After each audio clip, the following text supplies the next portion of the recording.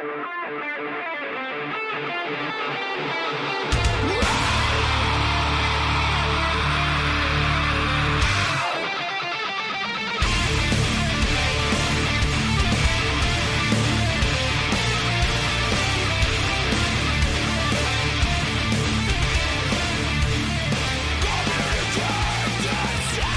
we go. Today is Sunday, September 22nd, 2019, and this is episode 237 of the Defensive Security Podcast. My name is Jerry Bell, and joining me tonight, as always, is Mr. Andrew Callett. Good evening, Jerry. How you doing, buddy? I'm doing great. How are you doing? That's the real question. I'm actually doing pretty good. It's been about 6 months since my rapid unplanned disassembly of my GI track, and I'm still here and kicking. That's very good news. I'm on the road to recovery.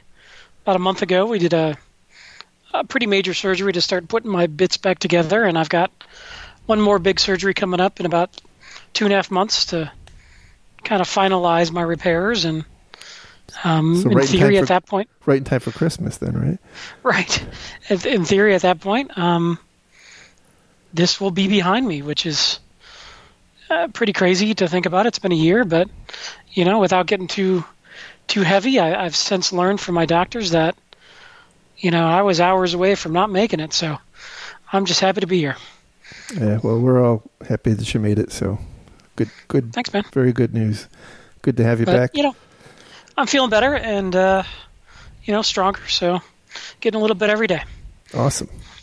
All right. So it has been, I guess, about 3 months or so since we did a show. So a lot has happened since we last talked. A wee bit. Yeah, a wee bit. Let's see. Carbon Black was bought by VMware, right? Is that right? Yep. Bromium was just bought by, I think, HP. Yep. That's the new news. Craziness. There's speculation that Symantec is going to get bought by someone. There's like Fisher Price, maybe. Yeah. There's a lot of VC money flowing around. A lot of companies coming out of stealth, and a lot of them appear to be cloud related, which is not too surprising. Yeah. I will tell you, as a company who works a lot with cloud, there are an incredible number of startups in the cloud security space. It is hard to get my head around, to be quite honest, and keep up with the changing market in the cloud security space. So interesting times. Not to be sympathetic to their sales team, but imagine how difficult it is for them to get attention and try to get get their product known and their service known. And absolutely. But it also tells me that there's a lot of need, which I see as well, that there's a reason that we're seeing so much activity in the cloud security space. And it's a little Wild West right now. Yes. I think it's some of the more promising players look like they're trying to establish a kind of a common management platform across different cloud providers. One of the issues that a lot of organizations, I think, have is each cloud platform has its own idiosyncrasies and different things that you need to do in order to operate it securely, and so that it's not very scalable, and it also doesn't make sense to lock your business into one particular cloud provider. So, as I was saying, it's not really scalable to have domain experts in each different cloud that you might use.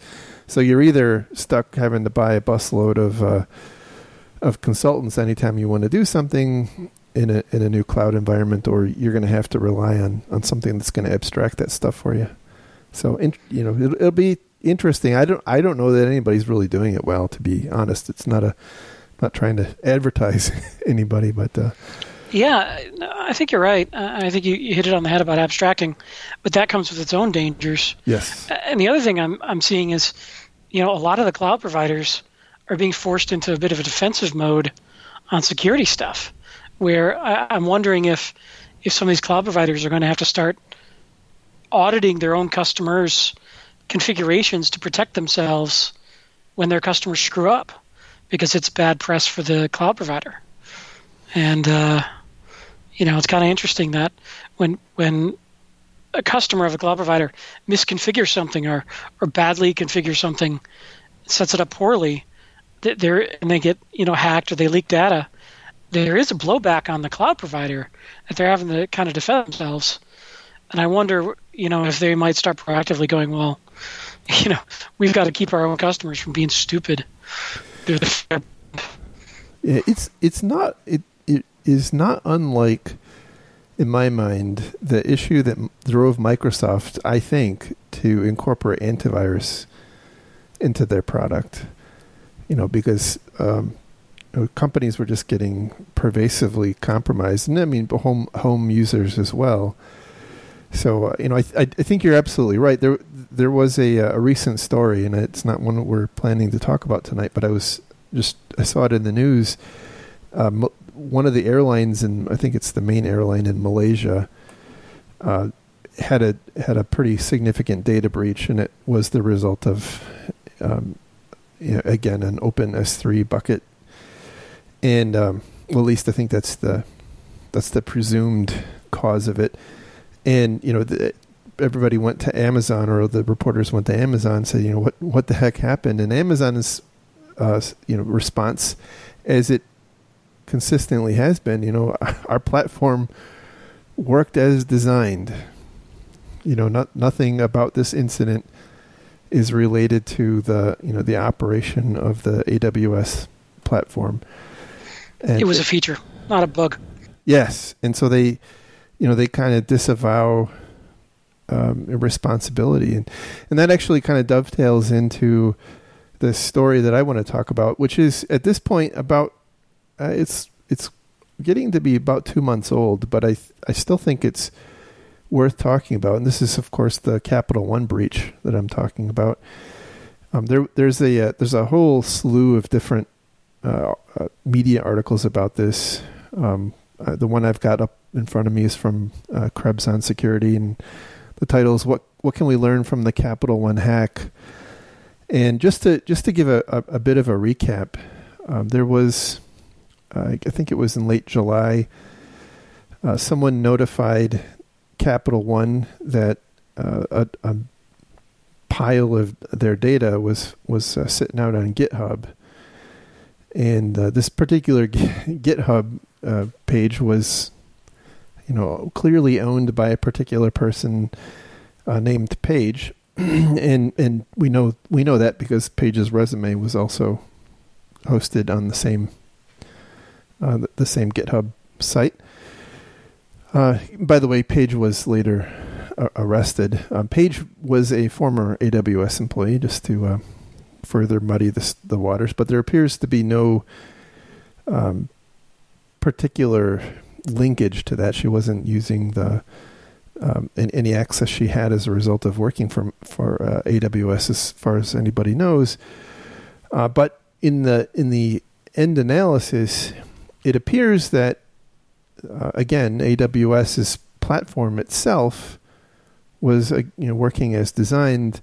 The data breach was the result of a misconfiguration, and actually, I would say it's a series of misconfigurations, not just one. And this is what I think starts to really highlight the complexities of operating in the cloud, and why it's difficult and important to have those domain experts or something, some kind of technology that can help you avoid similar types of problems. But in this particular case, the attack used kind of two chained misconfigurations, or maybe a vulnerability and a misconfiguration.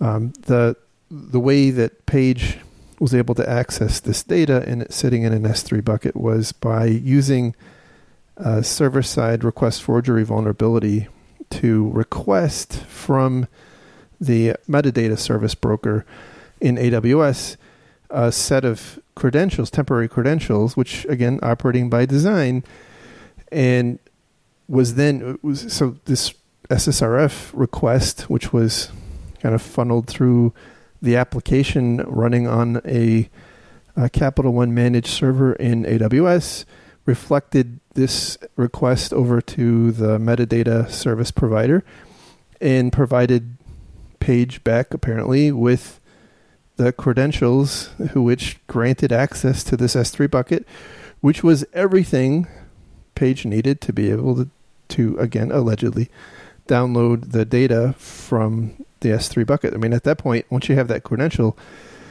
you can actually you can download it from your home computer, right? You don't have to be inside the network at that point.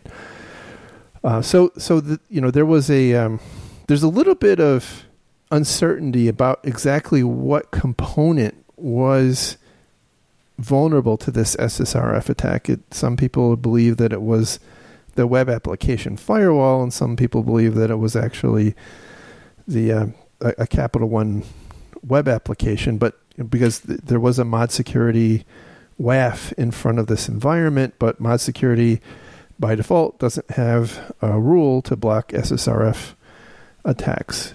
So again, this is not a novel attack, by the way. This is actually something that people have been grousing about, in particular at AWS, for quite some time, because it's a pretty simple mistake to make. SSRF attacks are quite common and easy, but as we can see, the results can be quite catastrophic.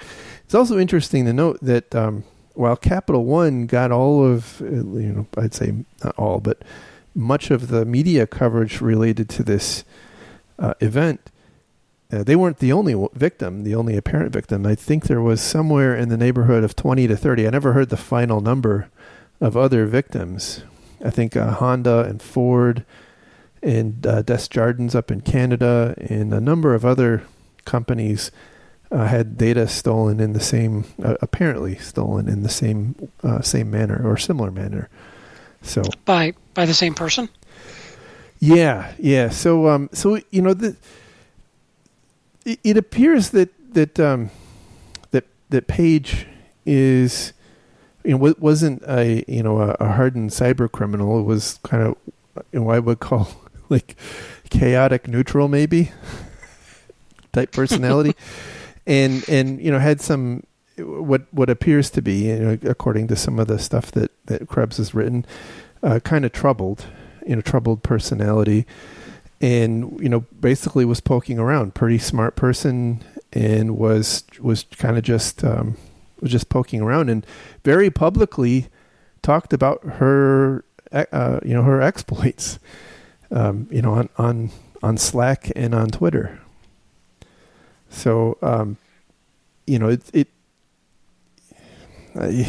so I guess take that for what you will. So, kind of going back to the conversation we had a couple of minutes ago, one thing that really makes me kind of concerned about cloud in general is we're kind of starting, in some ways, we're starting IT over again.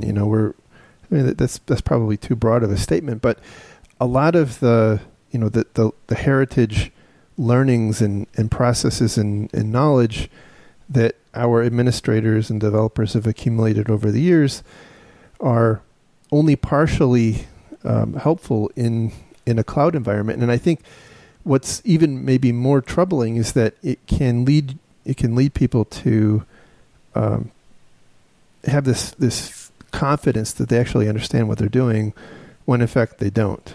Yeah, it's a whole new skill set in many ways, and if we really dive into this, we find that a lot of the problem here was just either misunderstanding or misconfigurations of permissions of the different bits and pieces of what was running in AWS. And it's very powerful and very, I guess I would say, dangerous if you don't understand how all those things interact.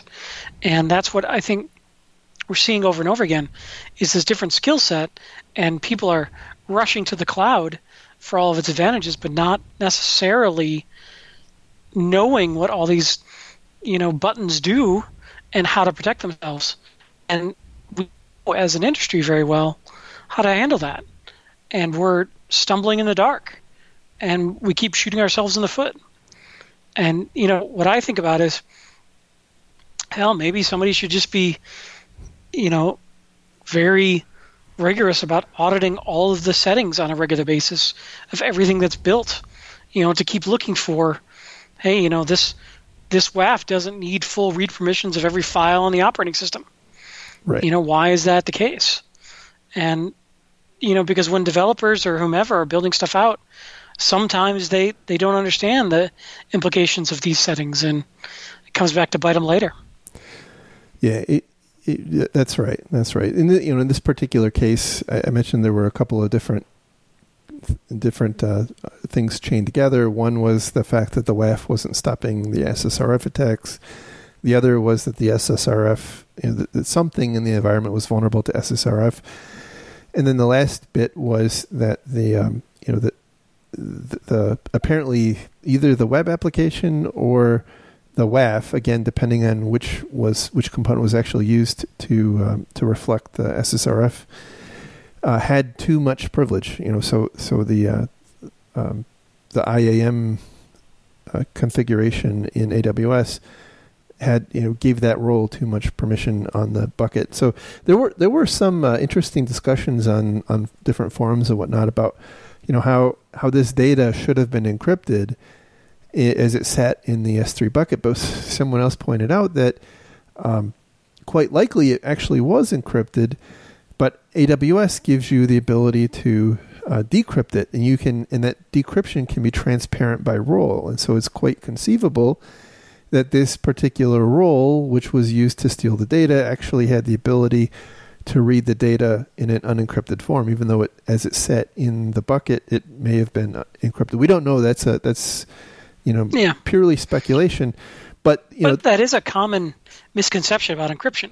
Right. If I'm coming in through an application, the application needs to be able to read the data, so it's got some ability to decrypt it. So that encryption doesn't protect against a misuse of the application that's meant to read the data anyway. Exactly. Yeah. Exactly. So, I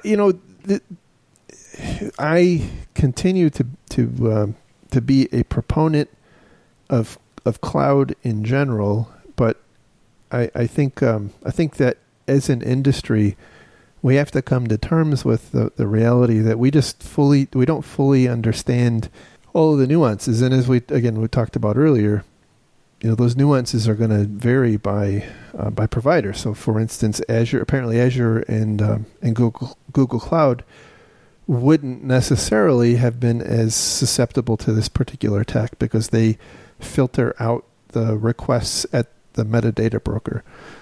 So, this is kind of really down in the weeds, and it's pretty specialized knowledge. And I think the other issue or the other concern I have with cloud is that it I don't want to say incentivizes, but it enables a broader what's the right way to phrase this? You don't have to have storage specialists and operating system specialists and network specialists and IAM specialists anymore, because everything is now kind of very easily configurable. And so you can conceivably get away without having those domain specialty skills. But that's probably not the right way to think about it. Just because you can. I mean, this is not a different discussion than my love-hate relationship with Active Directory. Just because you can set it up and have it more or less do what you want doesn't mean that you've done it in a secure manner that's not going to end up causing lots of tears down the road. Yeah, and in Amazon's defense, they have a lot of tools that can help audit this, but you got to know how to use them. Yes. And they have a lot of functionality that could solve this, but again, you got to know how to use them. Correct. And not only do you have to know how to use them, you have to know that there's a problem here that needs to be addressed. And I think that's one of the fundamental things. And let's be clear, right? Capital One is not an amateurish outfit, right? I mean, they probably have some of the better, highly skilled people in the industry. I don't really know what kind of organizational thing happened that enabled this particular failure. We probably never will know. In fact, one of the Krebs articles talks about how Capital One had recently poached a very bright cloud architect from Netflix to become the director of cloud security at Capital One. So, they clearly are not. That was before the breach had happened. I guess point is, right, if it can happen to Capital One, it can probably happen to many different organizations. And I think we just have to kind of redouble our our efforts to really understand the technology.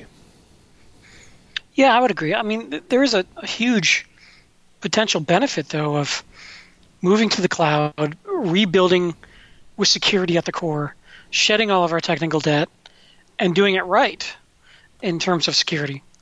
And a lot of companies are, because we don't hear about them, but some companies aren't. And I mean, I would just caution folks, it's not as simple as you think it is, but if you spend the time to really learn it and build the model, the security model, before you build the application, not let it get away from you with shadow IT, you can have a really secure deployment. Yeah, someone was, I think it was Rich. It wasn't Rich Mogul. Somebody was quoted in one of these articles saying that their view is we can configure a cloud environment to be significantly more secure than an equivalent traditional data center IT environment. But it takes a different skill set. It takes longer. It takes it just takes a different process than we might be used to. But I think that's that you're on a good point. This is just because I don't like how people use Active Directory and I complain about how people are screwing up in the cloud doesn't mean that I don't appreciate the underlying technology and what it can do if it is if it's well managed and well designed. And I think that's certainly the case with cloud. But it is the future, and so I've said this on many occasions in the past.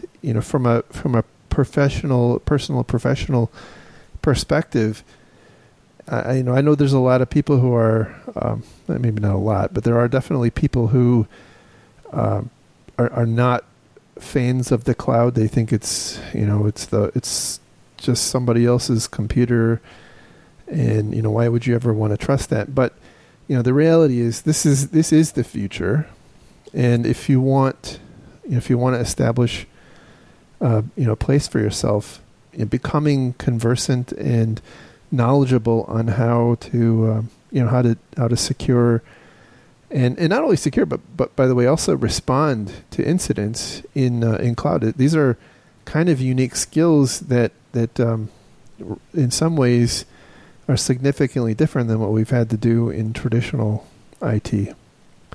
So very true. I would agree. Most of these vendors have really good free online training, so it's just a matter of investing the time.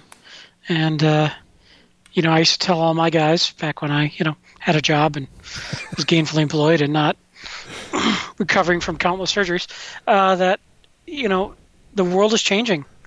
And at least have a good working knowledge because it's coming and it's not going to stop. Yeah, absolutely. So anyway, I think we'll cut it off at that point. Good discussion. It was good hearing from you again, Mr. Callett. Good to be heard from, and always great talking to you, Jerry.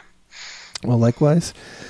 And so, hey, I personally am about to be traveling for about the next month and a half but I will try as I can to to have more of these on a more frequent basis. So look forward to speaking with everyone again. And again, if you like the podcast, give us some love on iTunes now that we're back. And for those Patreon donors who have stuck with us, thank you very much for doing that. Yes, very much. Thank you. And with that, we'll talk again real soon. So thank you. Take care, everybody. Bye-bye. Bye.